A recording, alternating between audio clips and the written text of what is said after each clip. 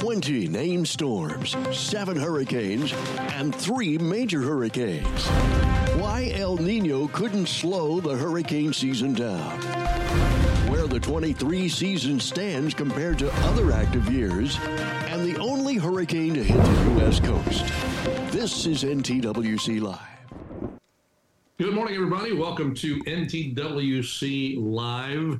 Good to be back with you all on the 6th day of December, past the end of the 2023 hurricane season. This is our wrap-up show. We're going to talk about all things 2023 hurricanes, Atlantic, Pacific, and anything else that comes to mind during the course of the program. Of course, Bill Reed is with us this morning, former director of the National Hurricane Center. Good to have you along, Bill. Brian McNulty from University of Miami is with us today to talk some of the historic facts. And Mark Sutta from Hurricane Track is with us as well today. I think we're going to have a fascinating hour. Dr. Hal Needham is somewhere in Europe. I'm not sure where he is at the moment. He may pop in at some point during this. Last time I heard he was on the fast ferry from Morocco to southern Spain. Maybe the Rock of Gibraltar got him. Who knows? But he's over there somewhere having a good time. So the 2023 hurricane season is history. We got through it. And as a general rule, for those of us that live along the coast, it wasn't so bad. For a few, it wasn't so great. But overall, not such a bad season. So before we get any farther, though, we want to thank our sponsors who are with us and have been with us all season long, many of whom have been with us from the very beginning of NTWC Live. And first and foremost, USAA. Thank you to USAA. You make these things a possibility, and we appreciate it more than you know. When we came to you with this idea a long time ago, you jumped on board, not only with NTWC Live, but with the National Tropical Weather Conference itself. You've been proud sponsors from the very beginning, so we appreciate that very much. Of course, South Padre Island Convention and Visitors Bureau, the host of the National Tropical Weather Conference, when we're live and in person every year in April. We'll be back there first week of April of 2024.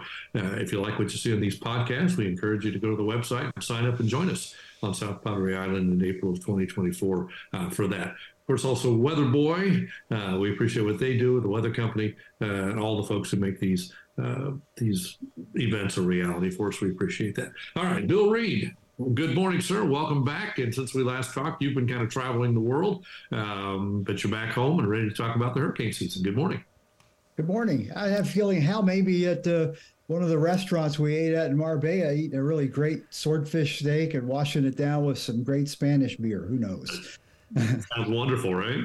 Yeah. Looks like you got some wall decorations now in your new place. Is that Hurricane Dorian shots? It's 2 pictures of Dorian. You see back there. One is taken by Jim Edds. The one on this side, that's Jim Edds. You see his watch there from the shows the minimum pressure in the middle of it. That's on this side of 11.2 millibars, and the other's from the Hurricane Hunters, the plane. You see the propeller. So yeah, thanks to the Hurricane Hunters for that. So yeah, finally getting this new office decorated with important stuff. Great. Yeah, and I guess the full-blown recovery from Tropical Storm Harold is underway down your way. Well, I got the chair back up, sitting upright, so we have recovered pretty much. The Red Cross has finally pulled out. We're in pretty good shape. I asked my newsroom on the last day of hurricane season as we were wrapping up the season. I said, so, y'all remember we had a tropical storm this year. Nobody remembered the name of it. Nobody had any recollection of it. That's how significant this was. So Harold was the name. I had to think about it again. I think I did 2 cut-ins for that, and that was about it. We survived. It's a good example of impacts is what makes the difference. A much stronger hurricane, a little tiny, I think it was even Cat 3, maybe Cat 4, Hurricane Brett in 1999, came across the Padre Island north of you guys and augured in, wiped out a bunch of Santa Gertrudis on the King Ranch, and that's about it. People don't really remember that one either because it just wasn't that impactful.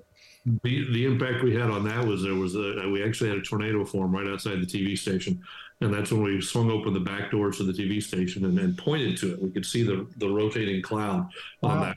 And it touched down about 5 miles from the station, just a quick, fast-moving storm. But that's when they cleared the studio. I was actually on the air saying, if you're in this building, go to a safe place, while I'm standing in this giant garage door pointing, And so they cleared the studio. And finally, the general manager came into the studio And he looks and he sees me out, and then the wind shifted, and I started getting wet. It's pouring down rain, and the wind, and all of a sudden I was soaked.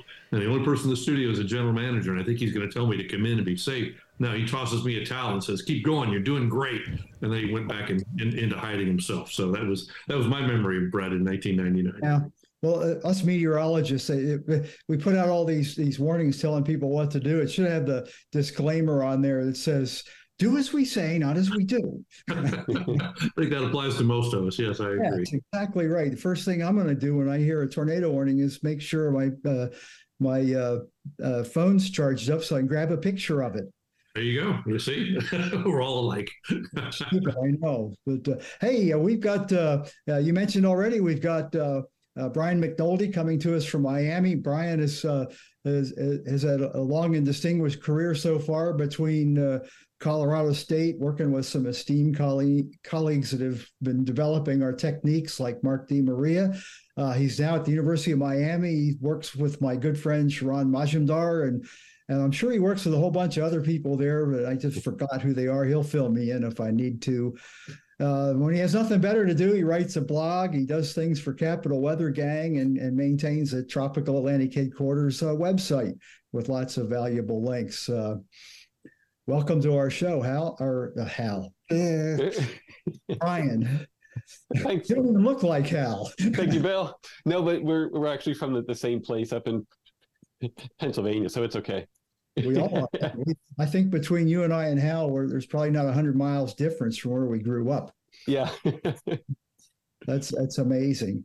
Well, we talked earlier. I think what we're going to do is I got a little slideshow to kind of refresh people's memory of the season and bring up a few points. And why don't we bounce back and forth? Anybody that's on the panel here and with questions and comments of what we got going there. So let me get this thing lit up. And I'll find it. As you're doing that, my final question before I mute myself is: everybody's happy with the Final Four in football? Everybody's happy with that? No, I still rue the loss of the Southwest Conference. I just figure our Florida connection would be going, wait a minute. All right, go ahead, Bill. Very good. Well, there you have it up there, the map of the season there, and a very active season for an El Nino. Normally in an El Nino, we ratchet down the 9, 4, and 1 on average, and some years are even a lot less than that.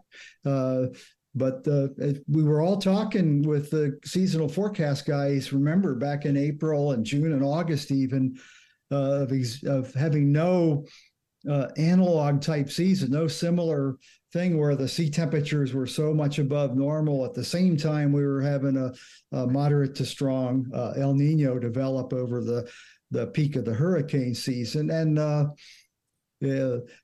some of the off-the-cuff statements I've seen is that the warm temperatures won. I think more study needs to be done than that, though I'm sure that was a major factor. I got a slide here we can break off and talk about that a little on, but 20 named storms, 19 if you're just talking about the normal season.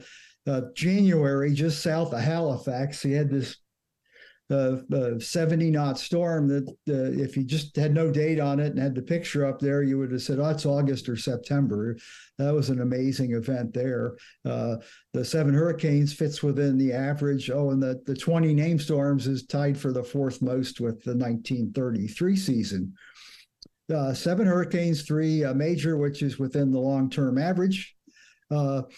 The only hurricane landfall in the USA was Idalia, which was a major hurricane in the Florida Big Bend, and was intensity-wise, I think, was a record setter for that region of the coast, at least since our record keeping has been going on.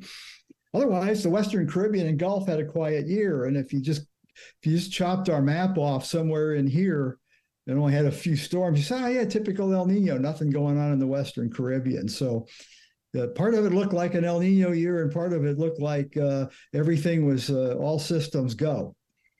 Yeah, Bill, can I hop in there quick? Great.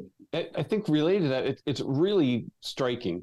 So aside from the 1.5 days of Idalia being a hurricane in the Gulf, there was zero hurricane activity anywhere in the Caribbean.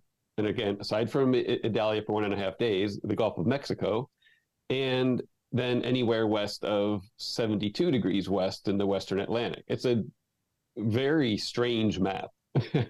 Yeah.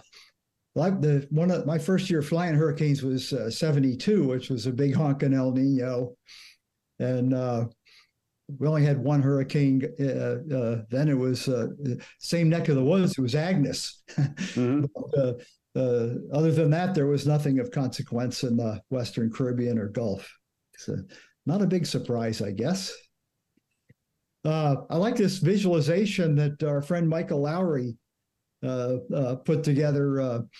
Basically, it's taking all the cone forecasts and doing how often they were in one, and the darker colors represent more frequent coverage, and the lighter colors less.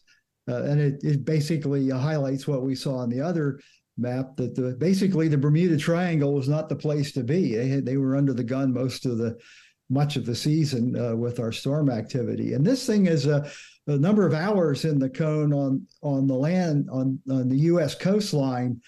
And how many years have you got? Florida and Texas have much less hours than Maine. That's very unusual. Several of the storms were still pretty powerful, like Lee, when they were going up into the Atlantic Canada area, and they were close enough to Maine to warrant being in the cone. Well, I look at the June forecast for verification. That's the one that a lot of people are basing the decision making based on a seasonal basis. That's a prime used one, and as Phil points out, there's still a lot of uncertainty in the parameters they look at in April. So June it starts homing in on, and I just have the Colorado State NOAA forecasts up on this particular slide. And if you recall, this was their forecasts.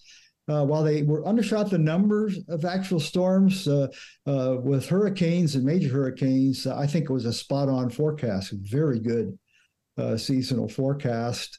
And I think they're the more, if you just looked at hurricanes and major hurricanes as part of the seasonal forecast, you'd probably get a better verification, because there's a lot of variability in years where you get, some years you get 4 or 5 of these very short-lived hybridy kind of storms that don't fit well with the meteorological techniques. Is that am I making sense, Brian? Or oh yeah, for sure. There's things that we would just consider just the fluff. No one will ever remember them. Yeah, exactly. The retired names on there, I'm thinking Idalia might get there, but probably not. Maybe not. It didn't kill anybody or very many people, and otherwise it was a fairly typical storm in that regard. So the factors that went into that forecast, again, the wind shear was expected to be a limiting factor because of El Nino. It typically shows up as moderate to strong strong wind shear anomalies across the main development region. It was just the opposite. I don't know what to attribute that to, unless it had something to do with the much weaker than normal subtropical high to the north. Any thoughts on that, Brian? I think you're probably right. For sure, it's not what you expect during El Nino, as you said.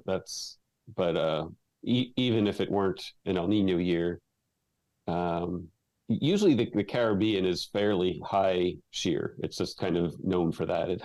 There's a low level jet that zips through the central Caribbean and creates pretty high shear on average.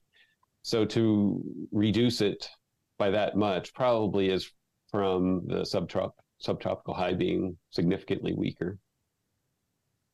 Yeah, I can see. Yeah, that would make sense. The gradient might be less, and you get a lower velocity low level jet if you do that. Okay, and again, the shear was stronger than normal around the trough in the North Atlantic, and coming around the top of the big ridge that was out to the west. The sea surface temperatures, that was a question Phil had at the beginning, how much that huge anomaly would persist. And the data is in, and it's off the charts. The anomaly would, it's twice what it's been in any other year leading up to it. So it's a record that really deserves a lot of study. I'm fascinated by it, and I'd love to learn more about how it transpired and whether we can come up with any predictability on those, because these other anomalies are pretty standard. I mean, that's one of the reasons I think we've seen an increase in our average number of storms over the latest 30-year period, is that we've had a persistent warmer than long-term average sea surface temperature across the tropical Atlantic, and it just makes sense. It's a stable factor in there. Anything to add on that, Brian? No, not really. I think it's a huge curiosity what happened with that, and we kind of saw, I'll call it migrating marine heat waves. I don't know that the heat wave itself was actually migrating or just appeared that way, because they would come and go in different parts of the Atlantic. But toward the beginning of the season, there was a very, very strong marine heat wave up in the UK. Then later parts of the season, it was down off the west coast of Africa.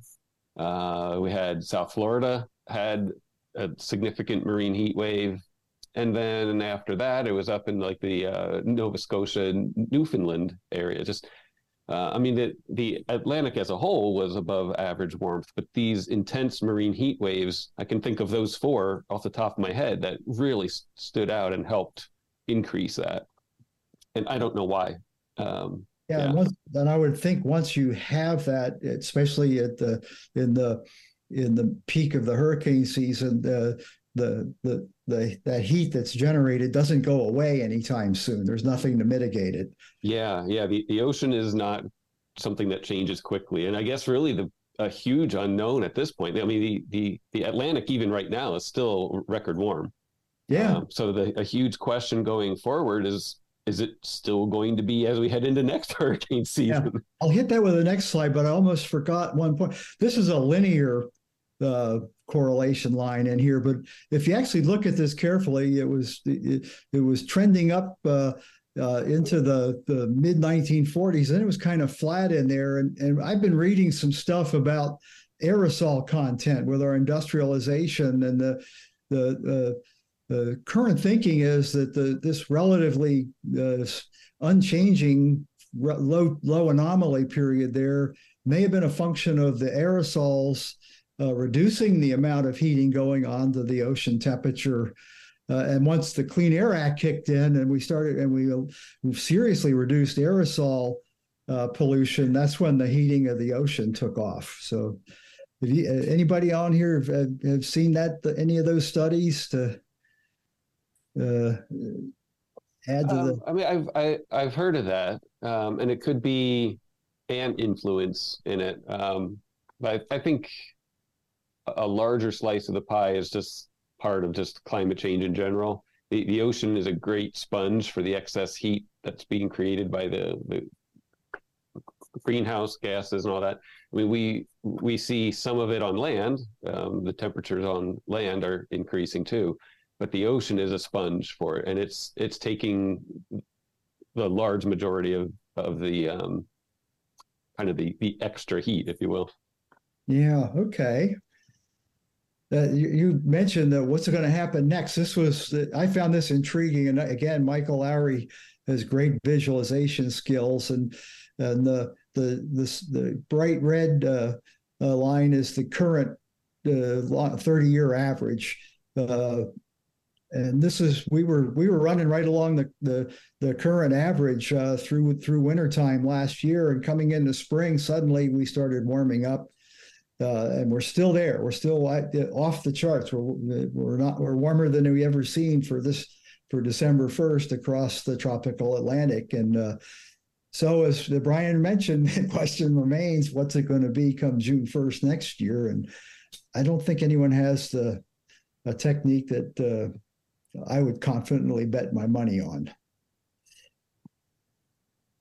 Steering wise, the storms, the average mid-level pattern fit where the storms went. The troughiness on the East Coast and the ridge over northern Mexico into Texas basically set up such that nothing was going to come out of the Caribbean moving northward on average, and the weaker than normal Bermuda Azores high gave plenty of opportunities for recurvature of the storms that formed in the Atlantic, which is what happened. And you would expect something like it, because track forecasting and understanding of why it goes is one of our great achievements in hurricane forecasting.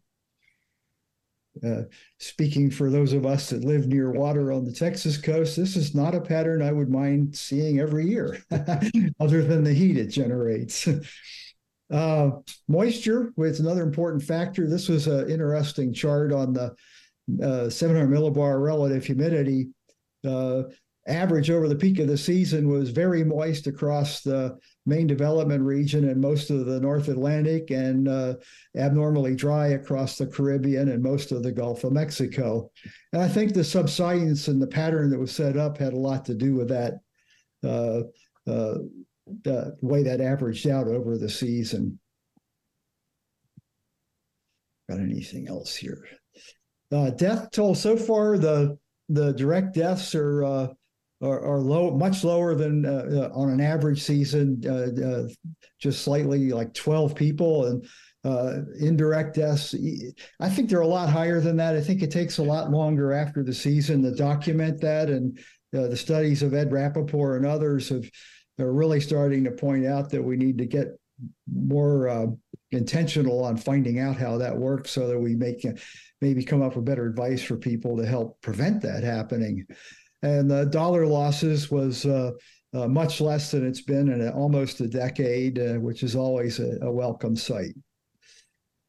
A bunch of Dr. Phil's observations. I'm not going to read the fine print there, but it's always worthwhile. We'll hear from him in April on that. Quick look at the Eastern Pacific. It behaved like a El Nino year. They tend to have more storms than normal during El Nino years. Obviously, it's the warmer equatorial ocean waters of an El Nino relate to their warm water in there, and sure enough, they had more storms. But the big news will come out of that are the two major landfalls, Lydia and Otis, in October.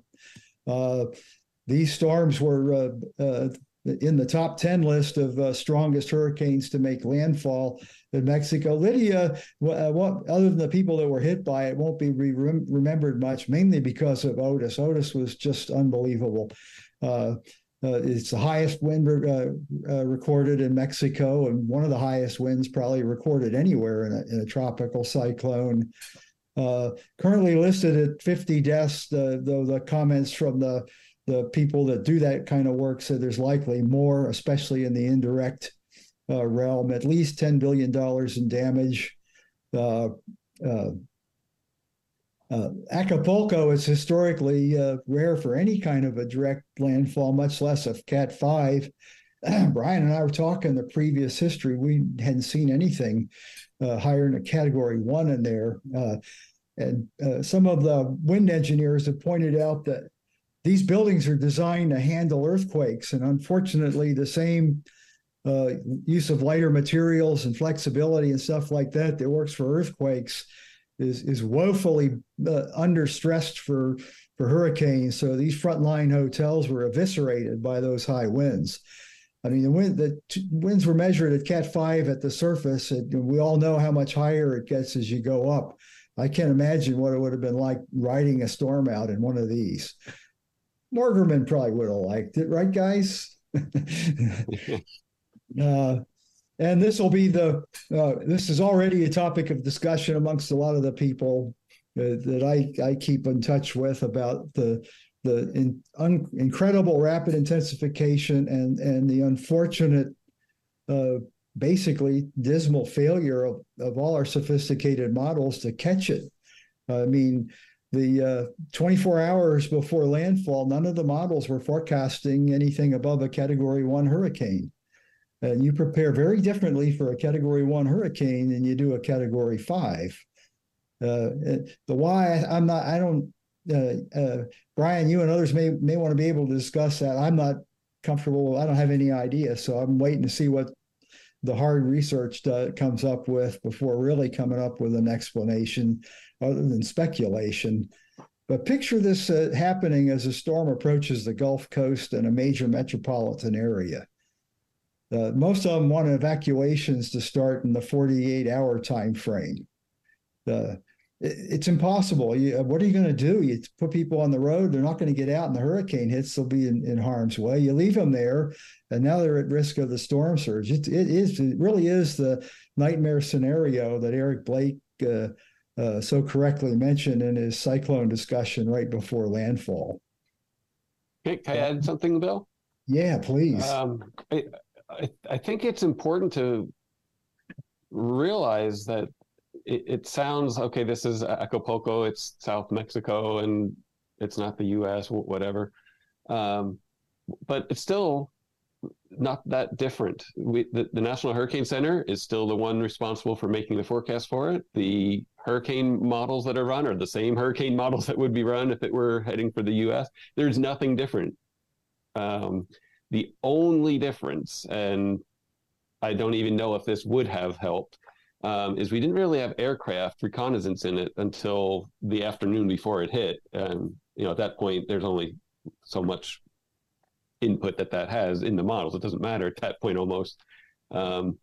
So, if this same storm were headed for, let's say, Texas or Florida, we almost certainly would have had aircraft in it for basically since it came within range.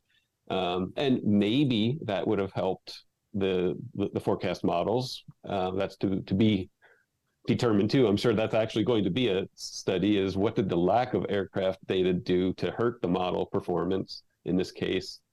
But somebody is going to do inject simulated data like what they would expect to find to see what would happen. Yeah.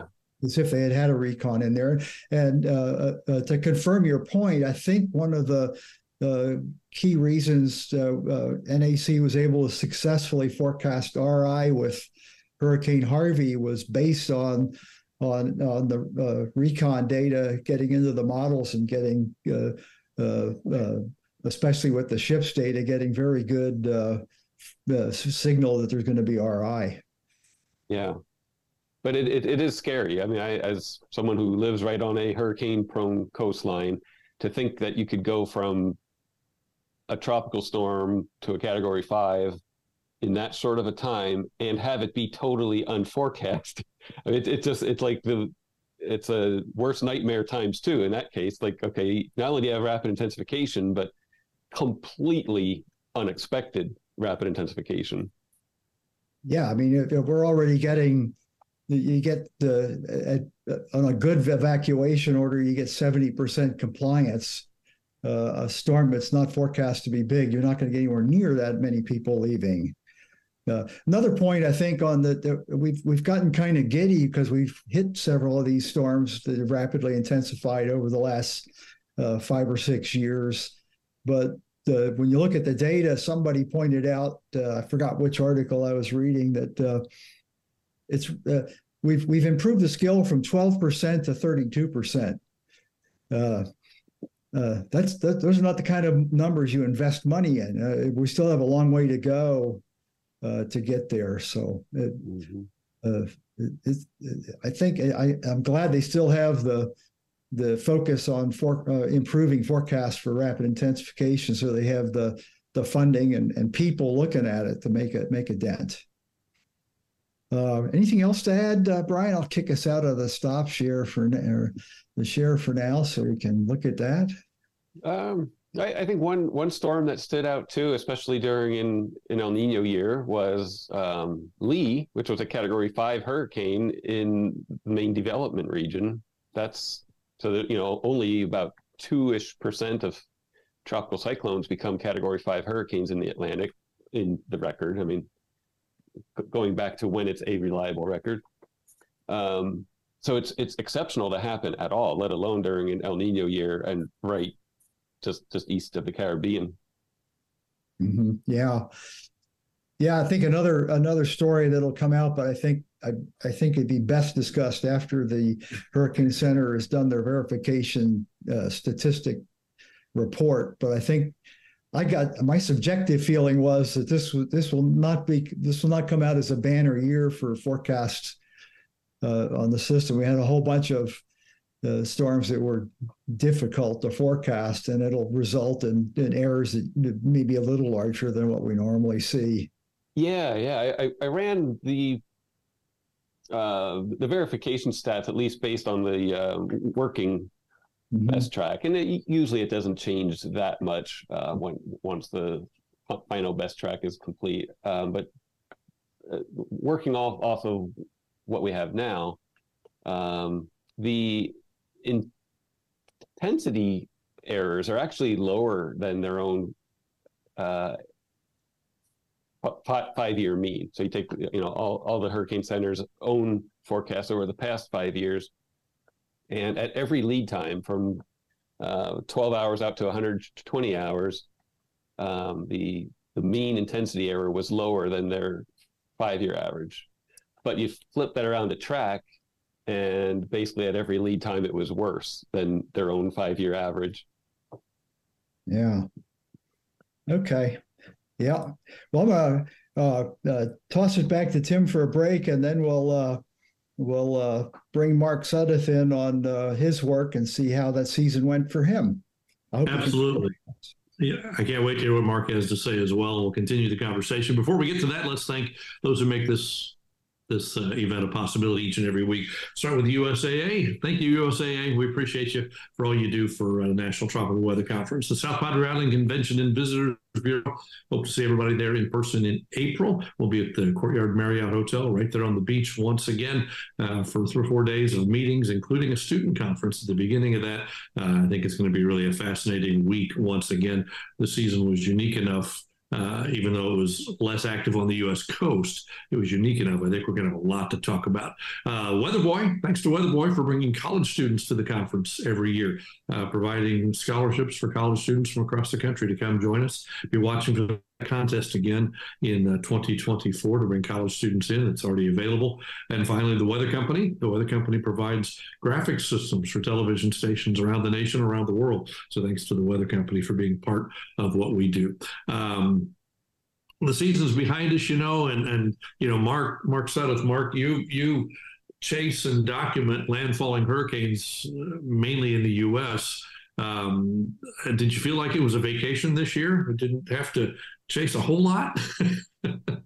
Yeah, I mean, Idalia for the United States, and then Ophelia here in my backyard, Idalia in Florida. But I went over to California, which let's don't leave that out. We had Hillary that came in, and in some regards, going to California is like visiting another country, and Texas is too. I mean, Texas has the slogan, right? It's like a whole other country.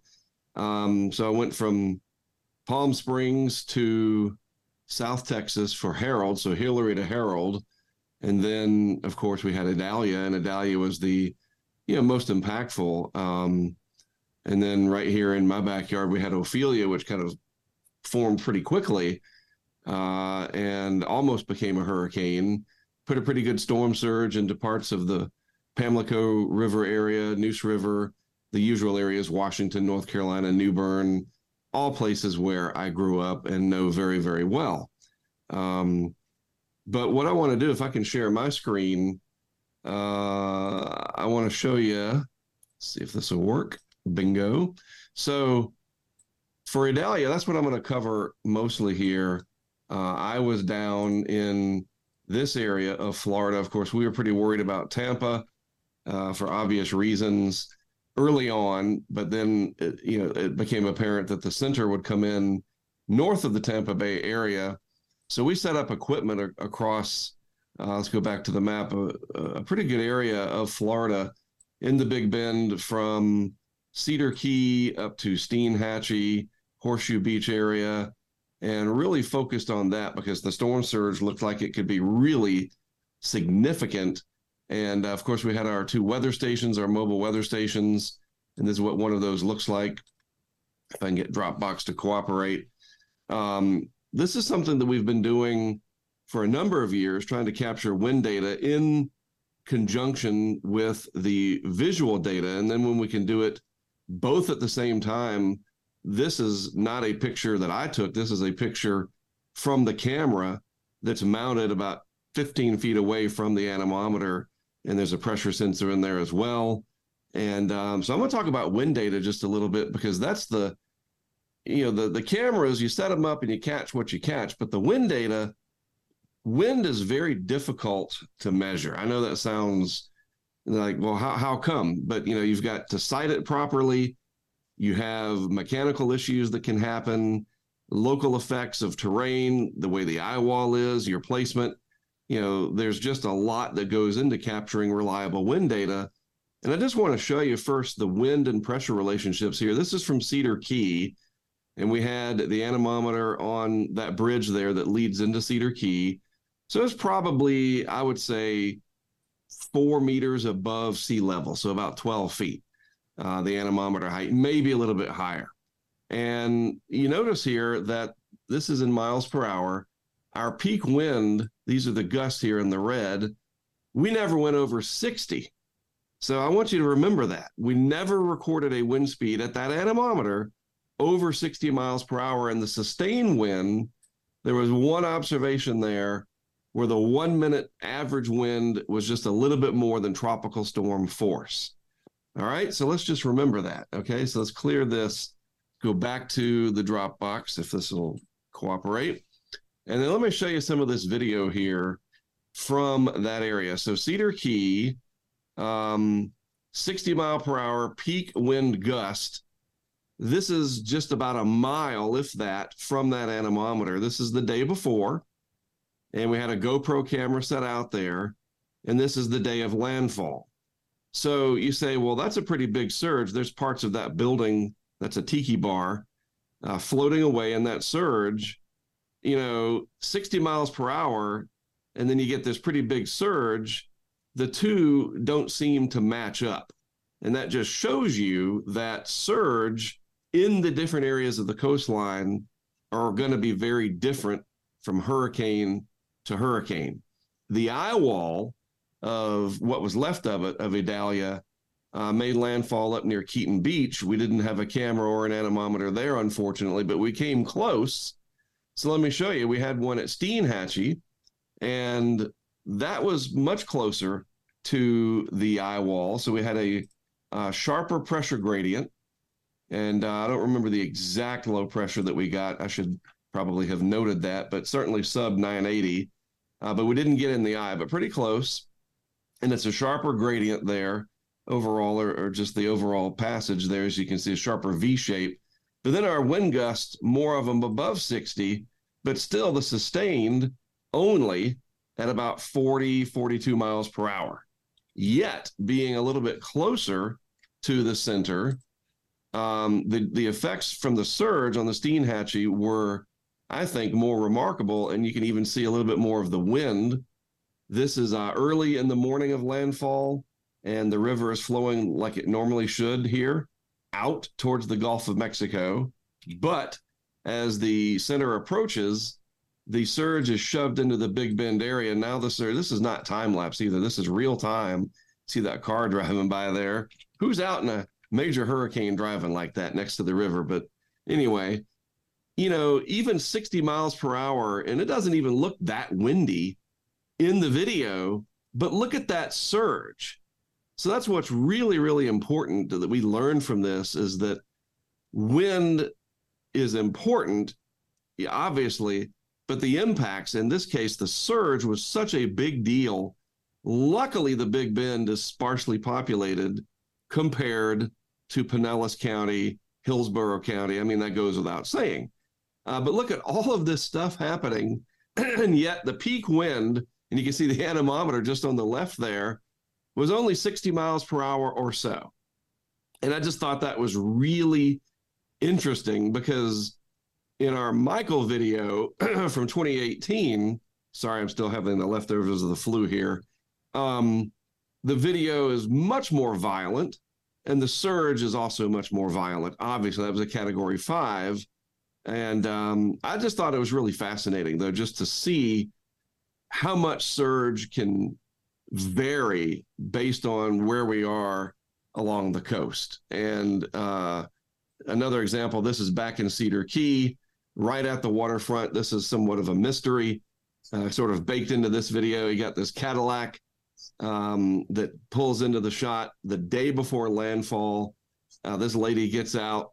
She takes a couple of pictures, and then she disappears and leaves the Cadillac there, and we see what happens. But again, we got a record surge in this area.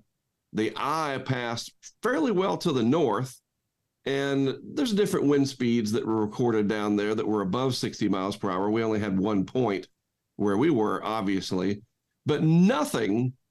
And this is a great point here, no Category 3 wind anywhere near Cedar Key.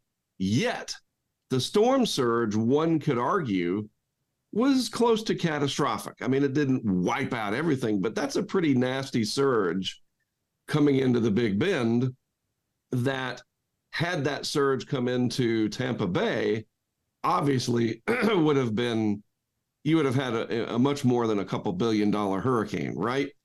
So to me, Idalia was a very interesting storm, hurricane event overall for a number of reasons, the least of which that, of course, that eye wall collapsed those last few hours.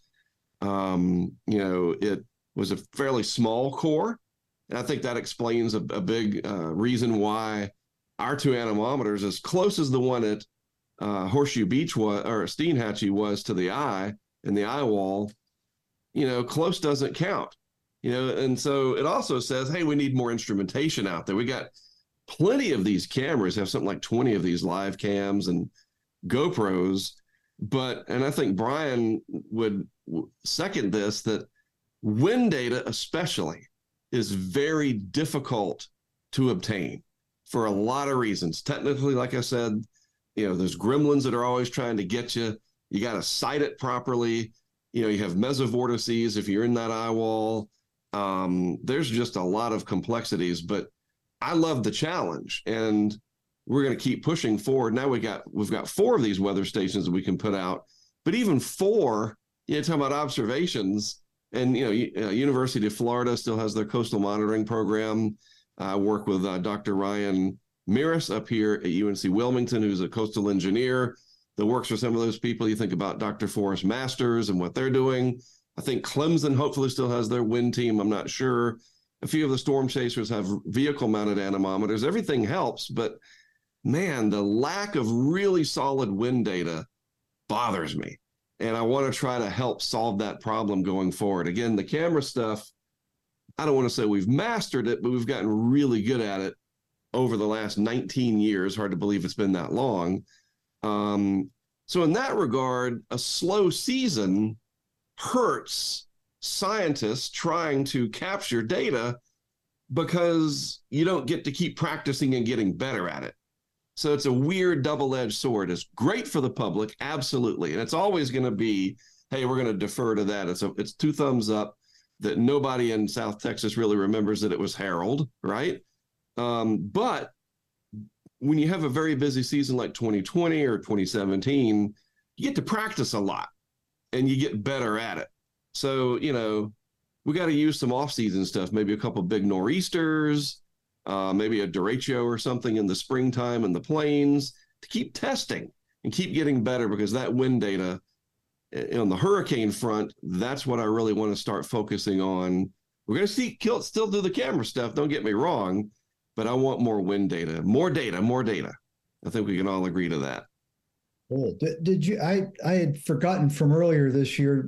Were you using any new equipment this year, or was it the same stuff you've been using the last several?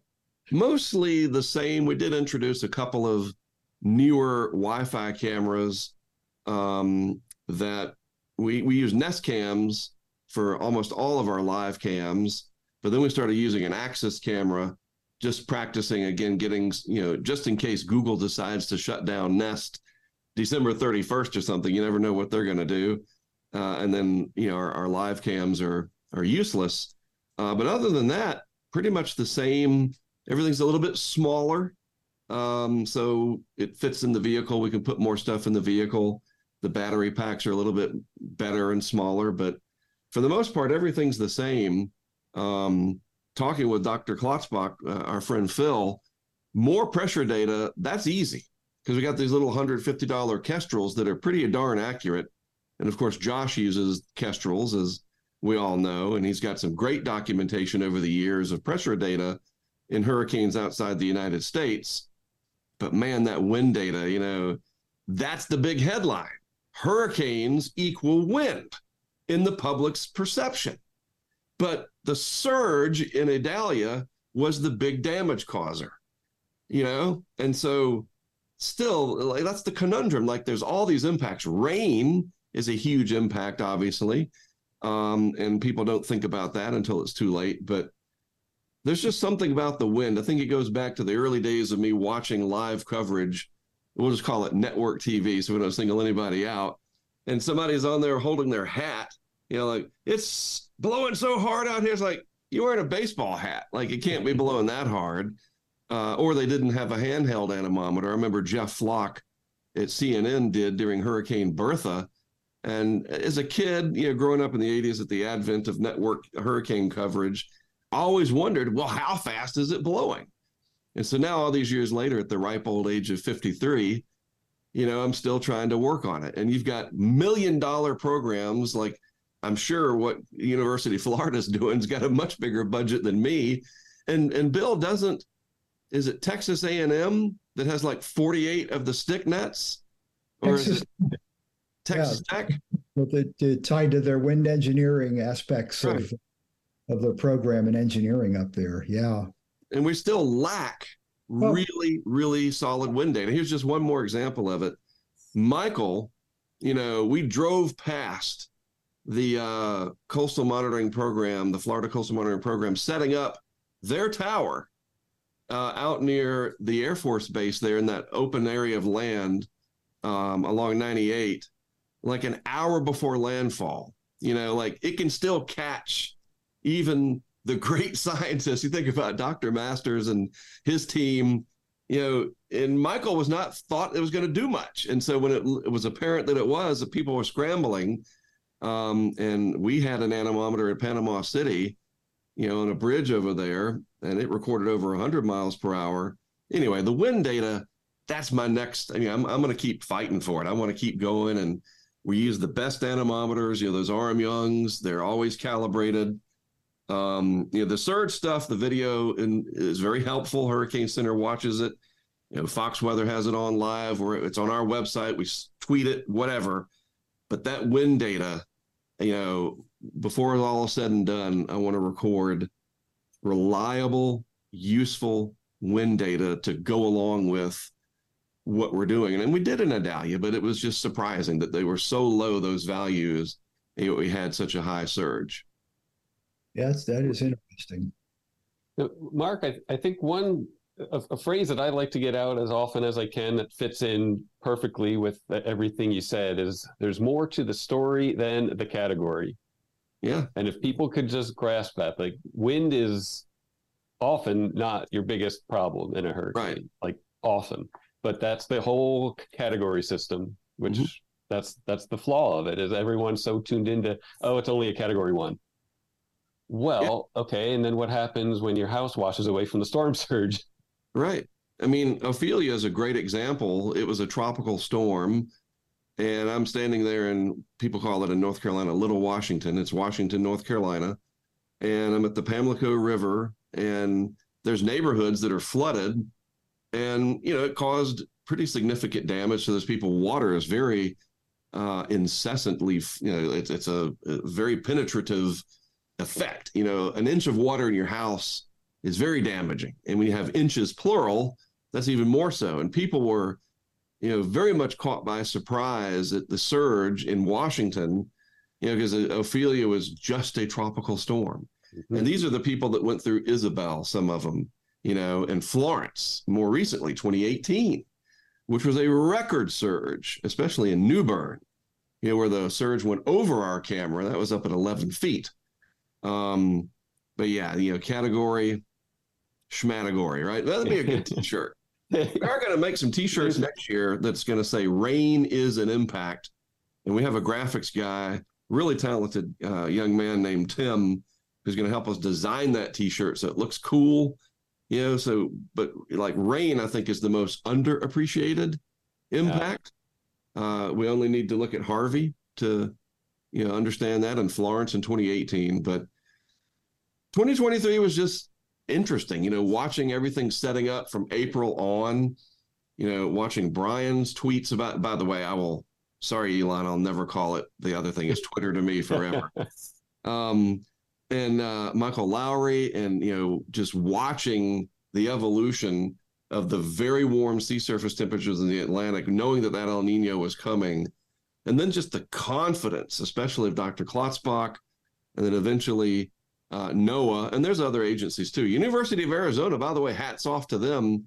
They're number one in college basketball, so my Duke Blue Devils lost to them early, but that's a story for another podcast, right?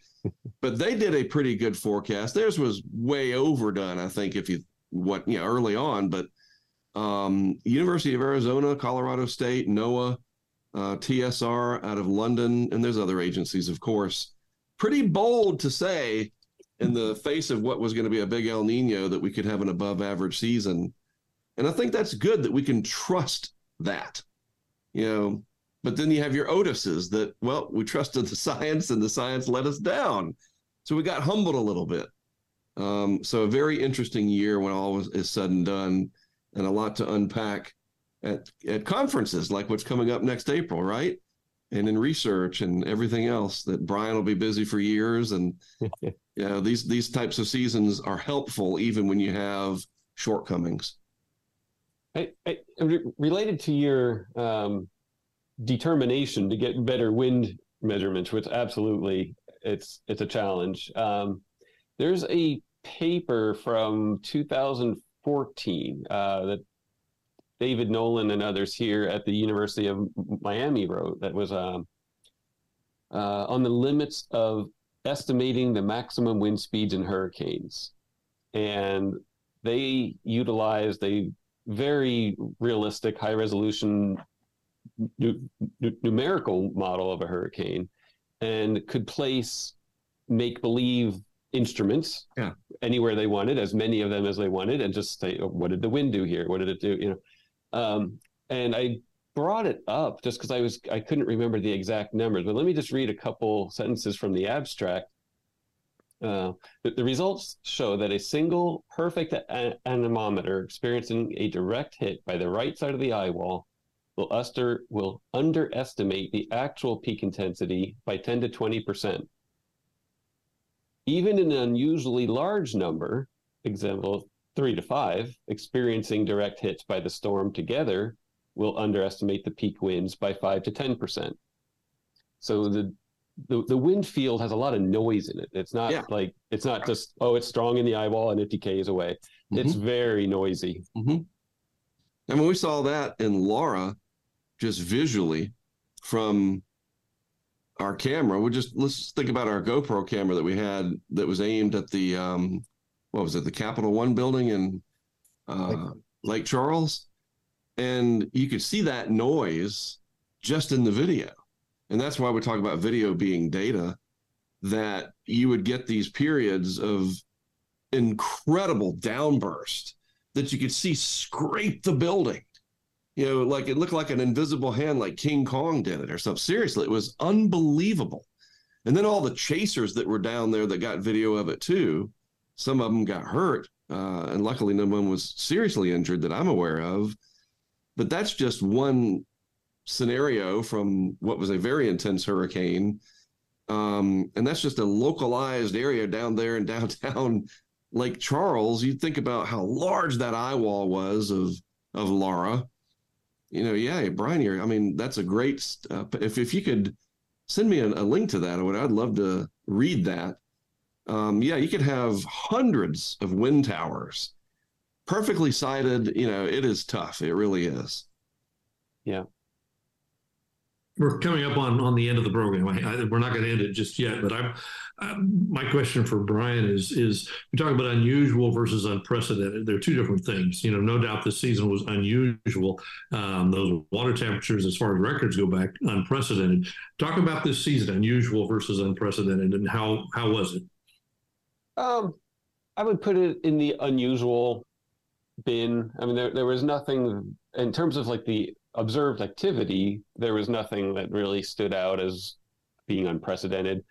I think the unprecedented part, which you just mentioned, was the ocean temperatures and this fight against the wind shear of an El Nino, which didn't really materialize.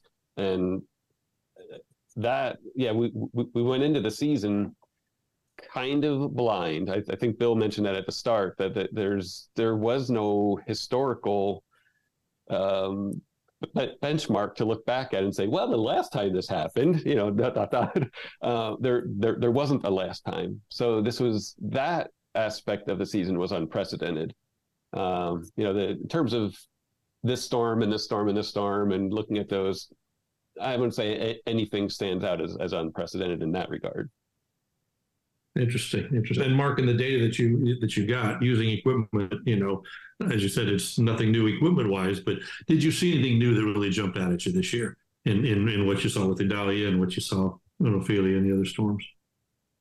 No, nothing new, nothing surprising, except, really seeing a tropical storm in Palm Springs, that was pretty wild, honestly. I don't know, let's don't forget that. I know we're almost out of time, but that was an impactful tropical cyclone for part of the United States that doesn't usually get them. And, they had some flooding and wind damage and, whatever coming out of the East Pacific, which is a whole, look what happened there with Otis and whatnot. But no, nothing really. Again, we didn't have a lot of landfalls, which, again, great for the public. Enjoy it because we can all see into the future with these climate models what might be coming next year. We don't know for sure.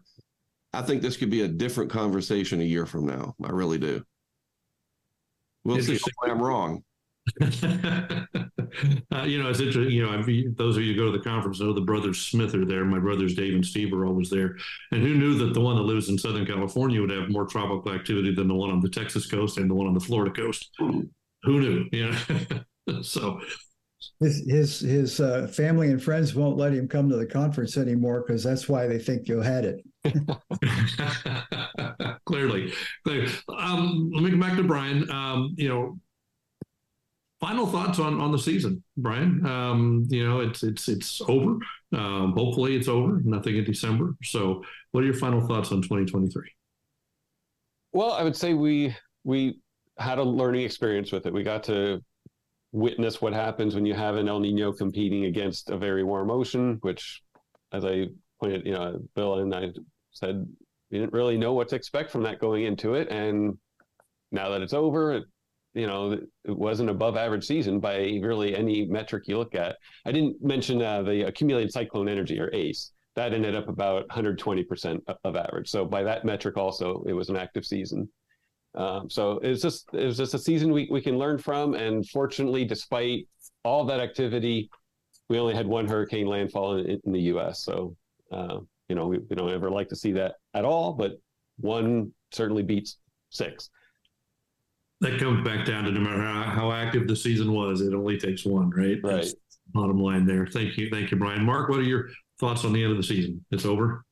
I think one thing, sort of a cautionary tale, is Otis showed us that we cannot get too comfortable with, what do we call that? Hubris. Mm-hmm. And that was a really big problem in 1900, wasn't it, Bill? That's all I'm going to say. It's a problem every year. Right. So we have incredible technology and people that interpret that technology. And when someone like Eric Blake has to write what he wrote, that shows that we still have a hurricane problem. Despite everything that we've got to throw at it science-wise, Otis, I hope, could be a big learning tool going forward, because, the rest is self-explanatory. What would be the narrative today if Otis had hit Miami or Houston or New Orleans or, somewhere on the U.S. coast? What were we talking about today? It hit Acapulco. We talk about it, but it's Mexico, and God bless them. But imagine if that had happened in the U.S. If we I'm not talking about what if it does. What if it did? What if that had happened? That's all we'd be talking about. That's all we'd be talking about. Nothing else would matter. There would be an enormous amount of money being dumped into hurricane research. That's so backwards, but that's a story for anyway. Reactionary. I mean, yes. Bill, wrap up the season. What do we learn today? What do we learn in the last 6 months? Well, the seasonal forecasting is getting better, but I'm already getting asked about next year, and this is my response. Thanks for letting me do this every week, guys. Well, Bill, thank you. Thank you. A very important part of this, your insight and your knowledge has really gone a long way for great questions and great, we just really appreciate it. And guys, thanks for being with us today and more than once through the season. We appreciate that. We hope to see you guys in April in person. And all of you watching at home, the regulars that are with us, Casper and James and everybody else, thanks for that. Hope to see Kylie, maybe winning one of those scholarships from Weatherboy. Hope to have you all there. This program possible because of our sponsors, USAA. Of course. Thank you, USAA. Thanks to the South Padre Island Convention and Visitors Bureau. We couldn't do it without you. And we look forward to seeing everybody at South Padre Island again. Weatherboy, thanks for those scholarships. And the Weather Company, thanks for all that you've done. And the others who've been part of what we do each and every year. We appreciate that. All the guests we've had this year, we've had dozens and dozens of guests, some amazing topics. Every aspect of hurricanes, I feel like. If you're watching and there's some aspect we didn't touch on, let us know. We'll try to touch on it next time around next year. So that's it for the 2023 hurricane season. It's 11 o'clock. We've been going for an hour, 11 o'clock Central Time. We'll be back first week of June, probably, if not before. Maybe do something before the conference just to let you know about that. In the meantime, take care. Thanks for being with us. Happy holidays, everybody. We hope you enjoyed this episode of NTWC Live Hurricane Center Podcast. If you did, head over to Apple Podcasts and leave us a 5-star review. And join us next week.